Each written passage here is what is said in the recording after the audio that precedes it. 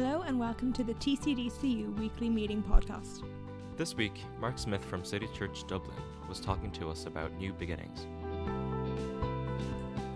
Thank you so much for your invitation. I know that none of you made it personally, but on behalf of the committee, I'm here and I really appreciate being here. I've been given the topic New Beginnings, and so we're going to be thinking a little bit about that in just a few minutes.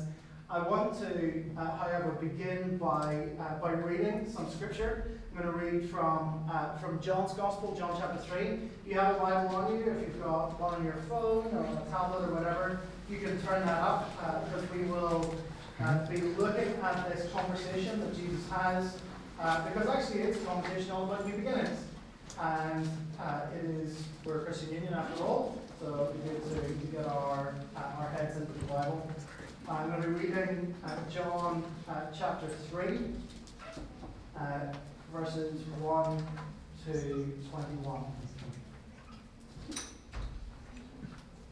It's a fascinating conversation with some famous verses in it, and as we delve into it, I hope that it opens up to you. Let's read together. Now there's a man of the Pharisees named Nicodemus, a ruler of the Jews. This man came to Jesus by night and said to him, Rabbi, we know that you are a teacher come from God, for no one can do the signs that you do unless God is with him.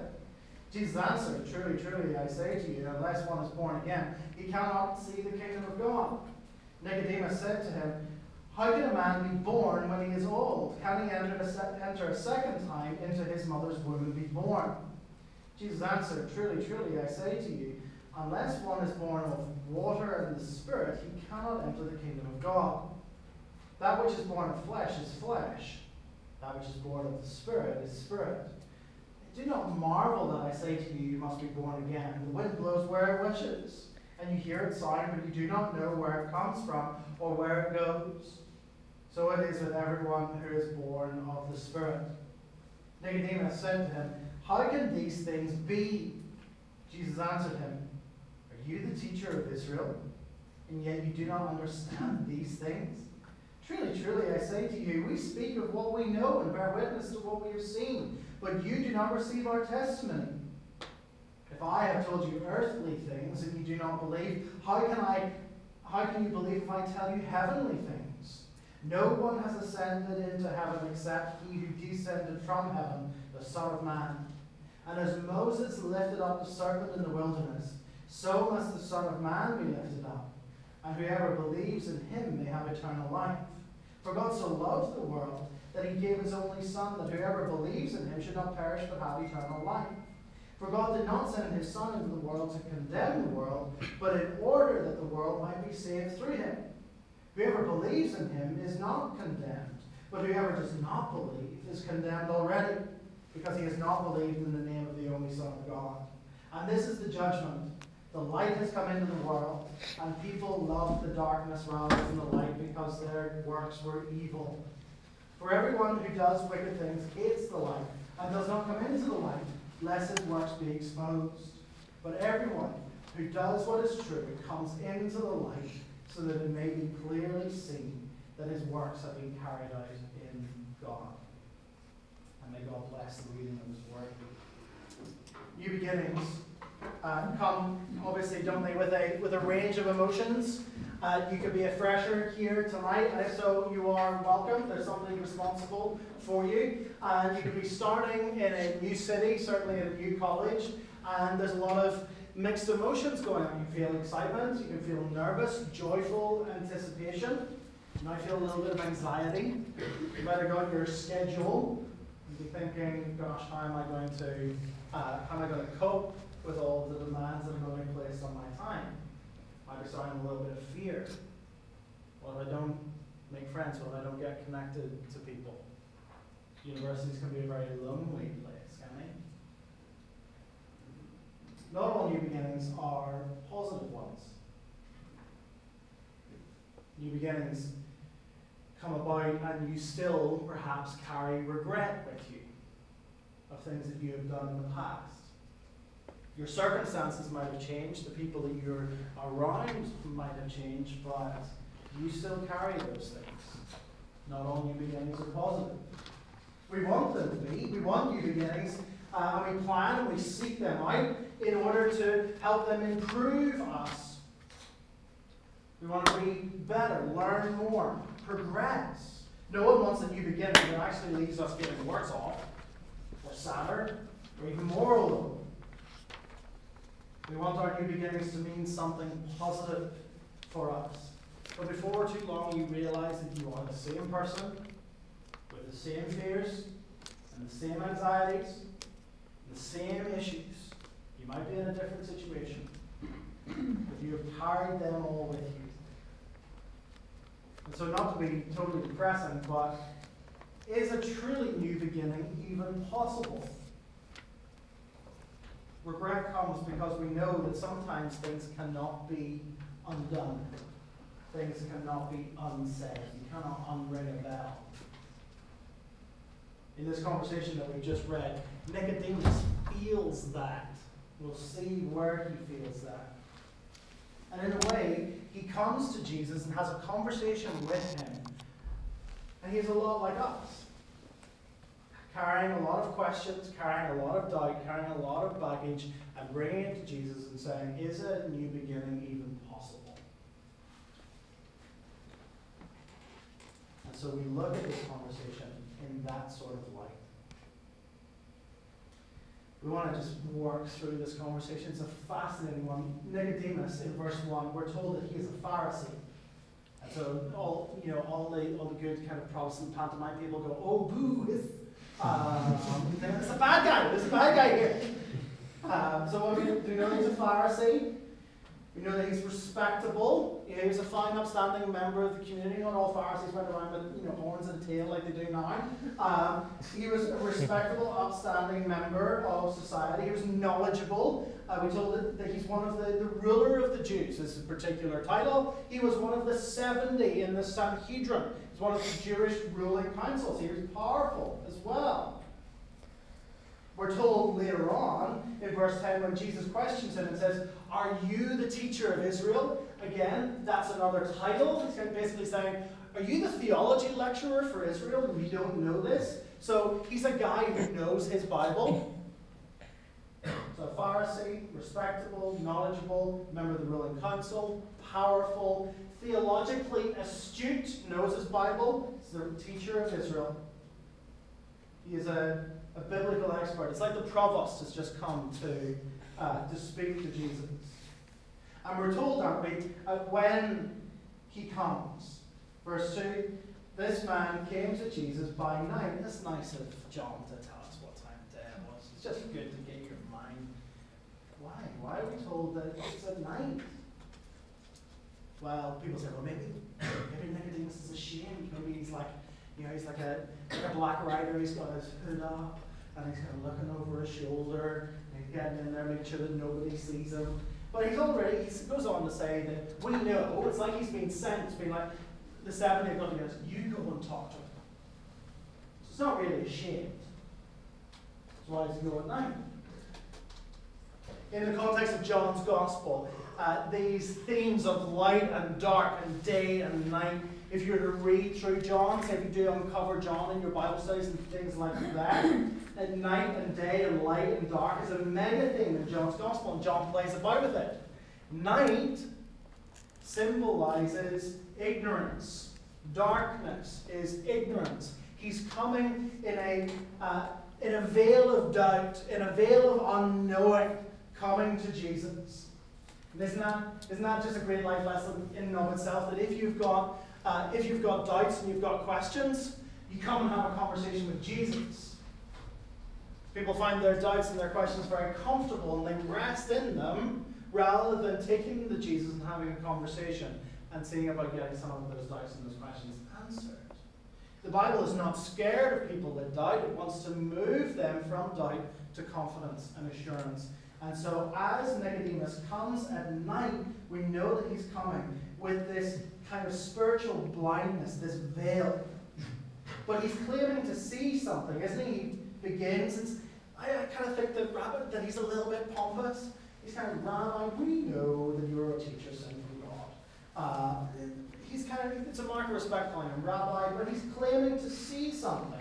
He's claiming to see that Jesus is no mere faith healer. So he wants to know, who are you? What is going on? And rather than Jesus answering the question of identity, who are you, which is essentially the one being asked, Jesus replies like this. He says, truly, truly, I say to you, unless one is born again, he cannot see the kingdom of God. It's a bit left field, isn't it? Jesus, who are you? Unless you are born again, you cannot see the kingdom. It's a little bit, doesn't this make Jesus look a little bit like Confucius or the Buddha says, yes. He's like Rafiki in The Lion King. There's a better, you got that illustration. Jesus sometimes gives these kind of left field answers. You think, what on earth is he on about here? But actually he's being profoundly insightful, and this is one of those cases. He's not just being deliberately kind of mystical and oblique. He's directing Nicodemus in a certain direction. What is that? Well, Nicodemus is claiming to see something. He's claiming to know something. We know that you're a teacher come from God. Jesus' response to him is pointing out that you cannot really see anything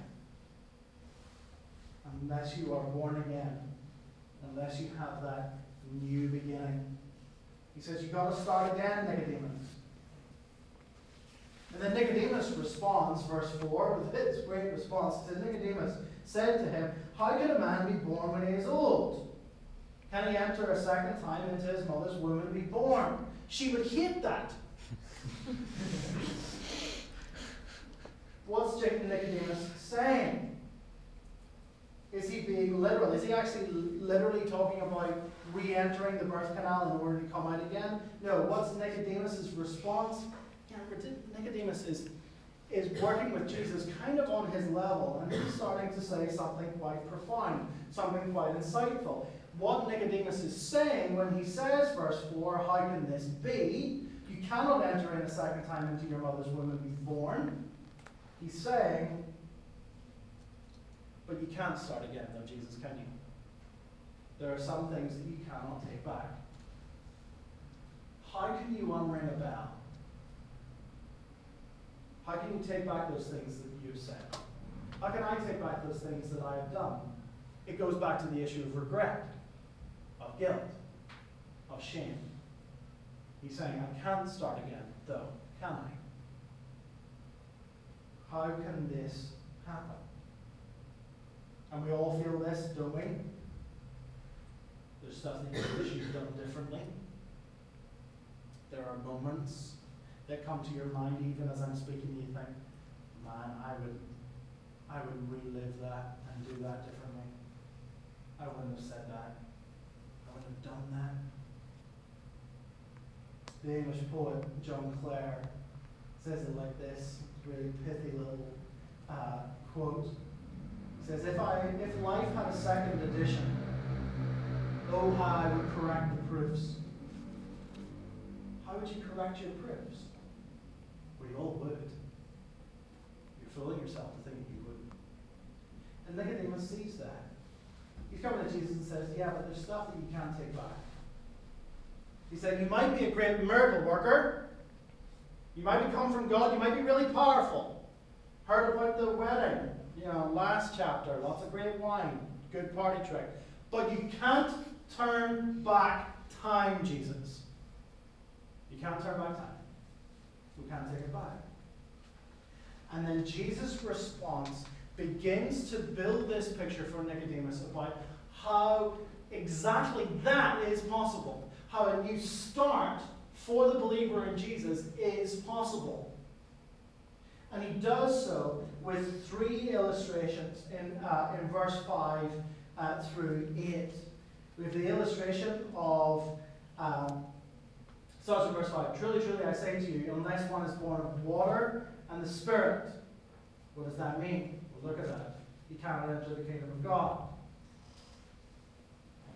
These 3, water and the Spirit, And then flesh giving birth to flesh, spirit giving birth to spirit. That's the second one. And the wind blowing where it wills. That's the third one. What they are designed to show us is that faith in Jesus transforms us utterly from the inside out, that it comes only from God, and that it is a miraculous work of His Holy Spirit. Transforms us completely, comes only from God, and it's a miraculous work of His Holy Spirit. The first one, this whole thing of being born of water and the Spirit, what does that mean? There are a few ways of looking at it. You look at it in a scientific kind of biological way and say, well, water and the Spirit, it's talking about physical birth. Don't think about it too much. I've been present at the birth of one little person. It's really gross. There's water, amongst other things. Physical birth, and then born of the Spirit, spiritual birth, conversion. So some people think it's physical birth and then spiritual birth. That's what he's talking about. You need to be a human, then you need to be a born-again human. That's the first option.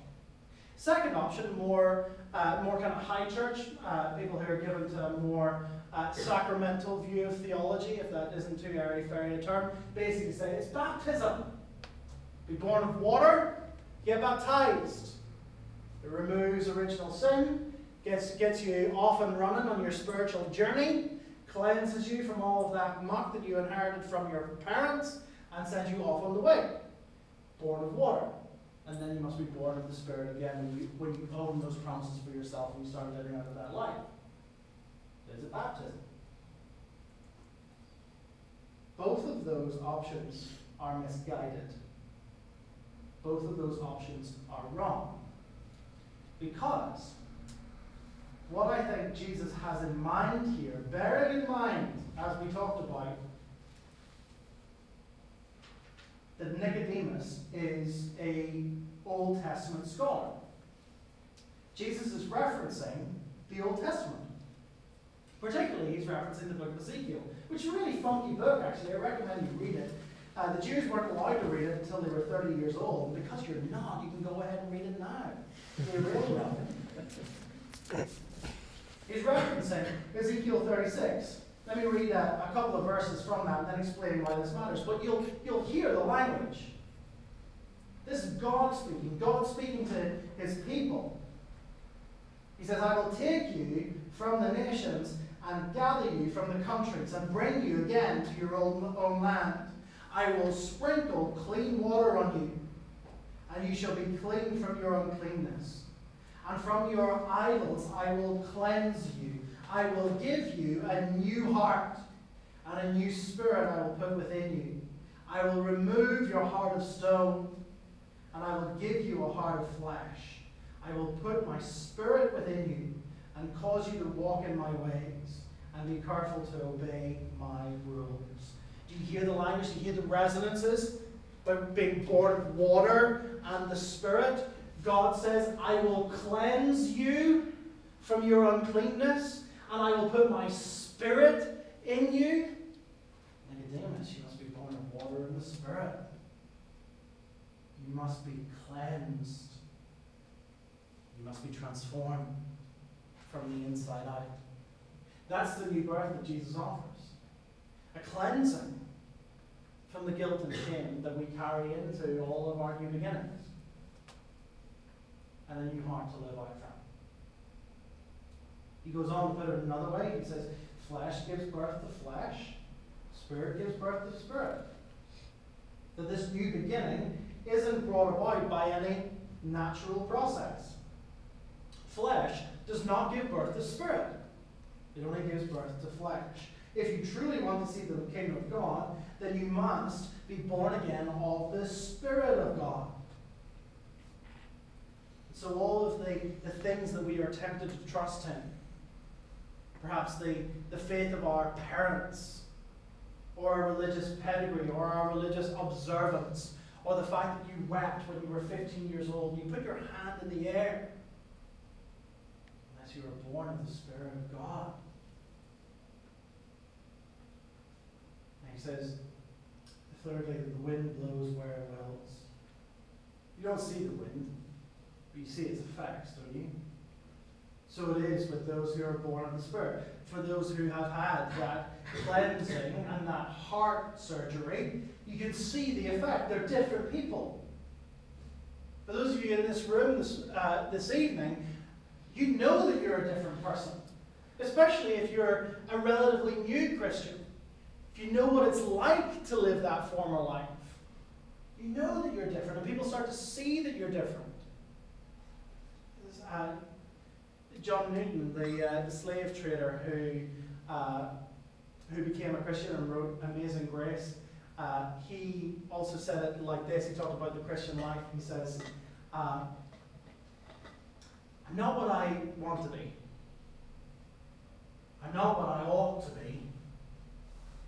I'm not what I one day will be. But I'm not what I was. Do you feel that? Spirit blows where it blows. You see its effects. It changes people. And so Jesus says you must be born again. And so there's a question around trust that comes up. How do we know that Jesus is actually saying something that you can rely on? And so Nicodemus asks the question for us. He says in verse 9, how can these things be? Jesus answers him and said, are you the teacher of Israel, and then you do not understand these things? Truly, truly, I say to you, we speak of what we know and bear witness to what we have seen, but you do not receive our testimony. Jesus kind of answers Nicodemus on his level. Nicodemus comes going, we know. And Jesus responds saying, we know something too. He has the authority to speak about the new birth. He has the authority to bring about the new birth in the life of the believer. Why? Because he is the one sent from heaven. The new birth, in this sense, in Jesus' sense, when he says in verse 12, is an earthly thing. If I have told you earthly things and you do not believe, how can I tell you heavenly things? He sits Nicodemus down. It's a mind-blowing, it's an electric moment in the conversation when you try and picture it in your mind's eye. Jesus looks at Nicodemus and says, Nicodemus, I could tell you what the cherubim sound like in the throne room of God. I can tell you what it is like to see 10,000 times 10,000 angels worshipping before the throne. You couldn't understand it. Your mind couldn't take it in. So when I come and talk to you about the new birth, take my word for it. I am the one who's come down from heaven to tell you about these things.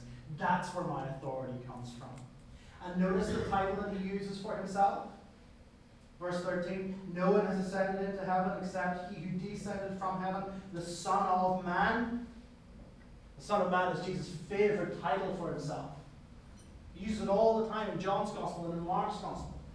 Again, it's a title referring back to the Old Testament, to Daniel chapter 7, where this Son of Man is ushered into the throne room of God and receives an eternal kingdom.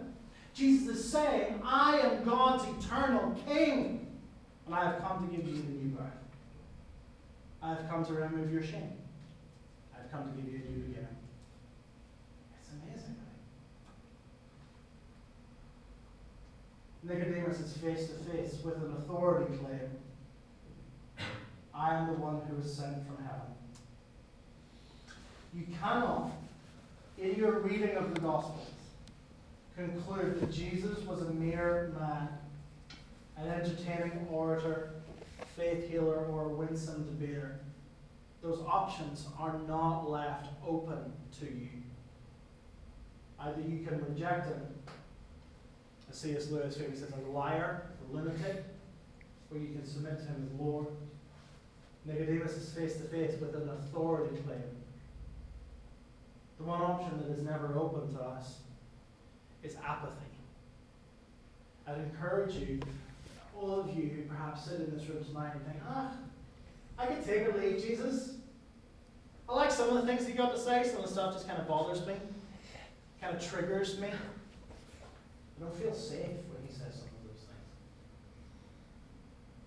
Apathy is not an appropriate response when you are faced with the Son of Man. So how do we get this new beginning? Staying on topic. How do we get this new beginning? Verses 14 and 15 sound utterly bizarre to our ears, don't they? And as Moses lifted up the serpent in the wilderness, so the Son of Man must be lifted up, that whoever believes in him may have eternal life.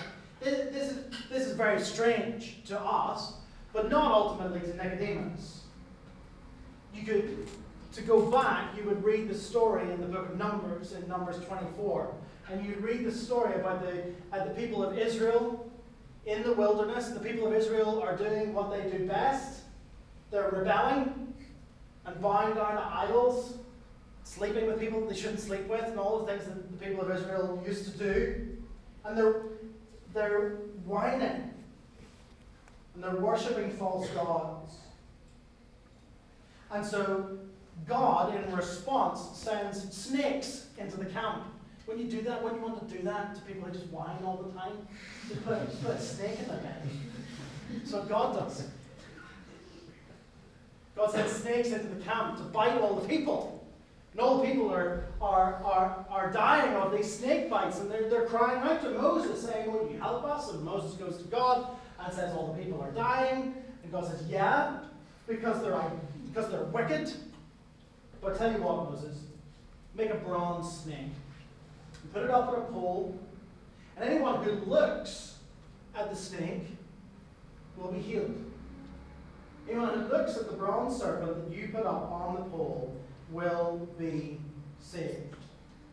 And Jesus says, "I'm like that." You see, we, collectively, as humanity, are a treacherous brood. We're all given to our idols, our little gods, gods of approval, gods of comfort, of success, of sex, of money, power. We might not bow down to a little carved wooden image, but we all have the things that captivate our heart. And idolatry, like in Numbers 24, it always leads to death. It always leads to death. And what Jesus is saying is, I am God's provision for your life, for your salvation. So he says, the Son of Man must be lifted up. What's he referring to? He's referring to the cross.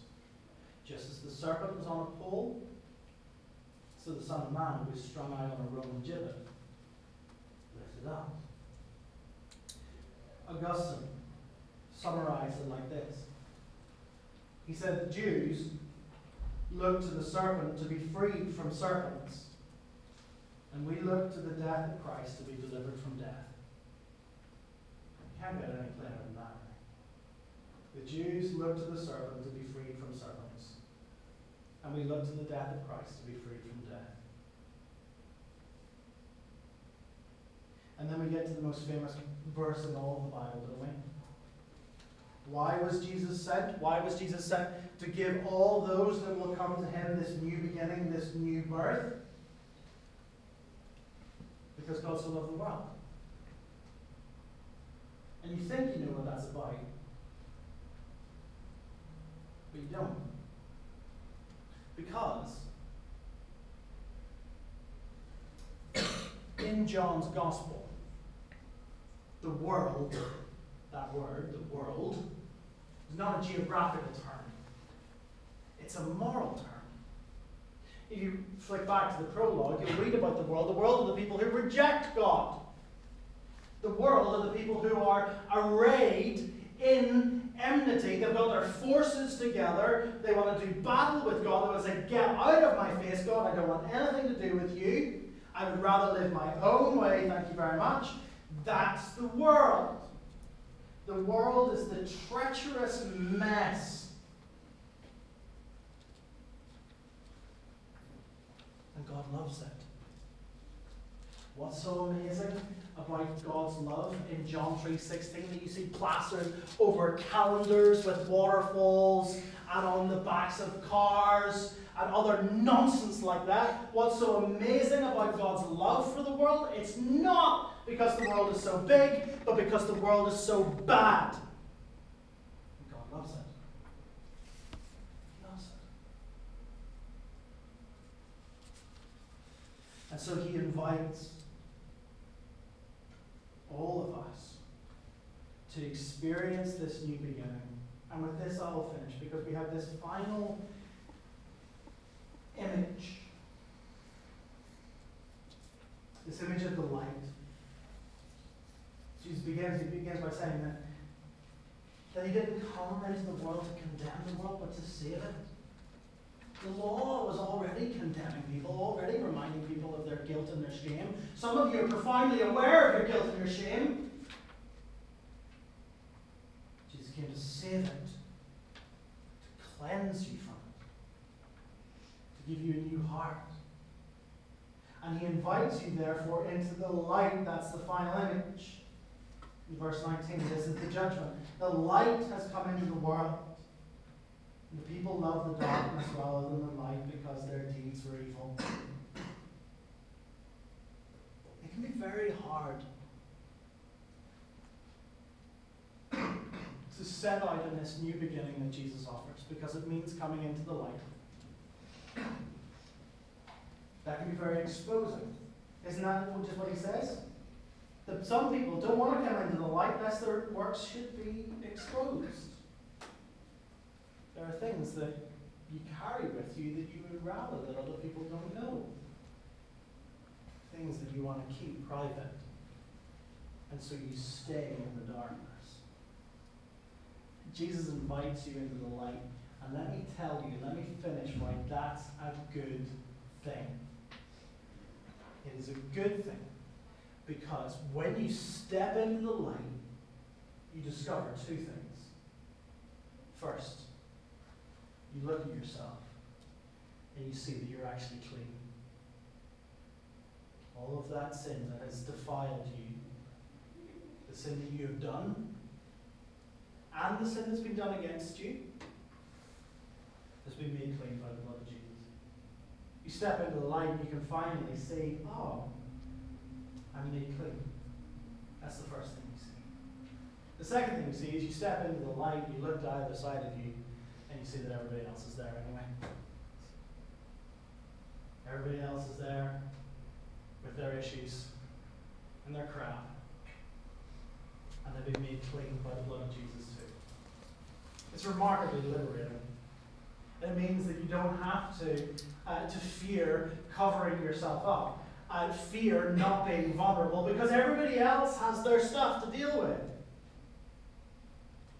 So we all journey together. The gospel is an amazing leveler, because it puts everybody on the same plane before the foot of the cross. We are more sinful than we could possibly imagine, and yet more loved than we could ever dare dream. The gospel is a leveler. And so don't be scared about coming into the light. Don't be scared about coming into the light either with Jesus for the first time, or as you start in college again, maybe a kind of a rededication, a kind of, okay, things weren't going so well. The summer's always a terrible time for people spiritually. I knew that growing up.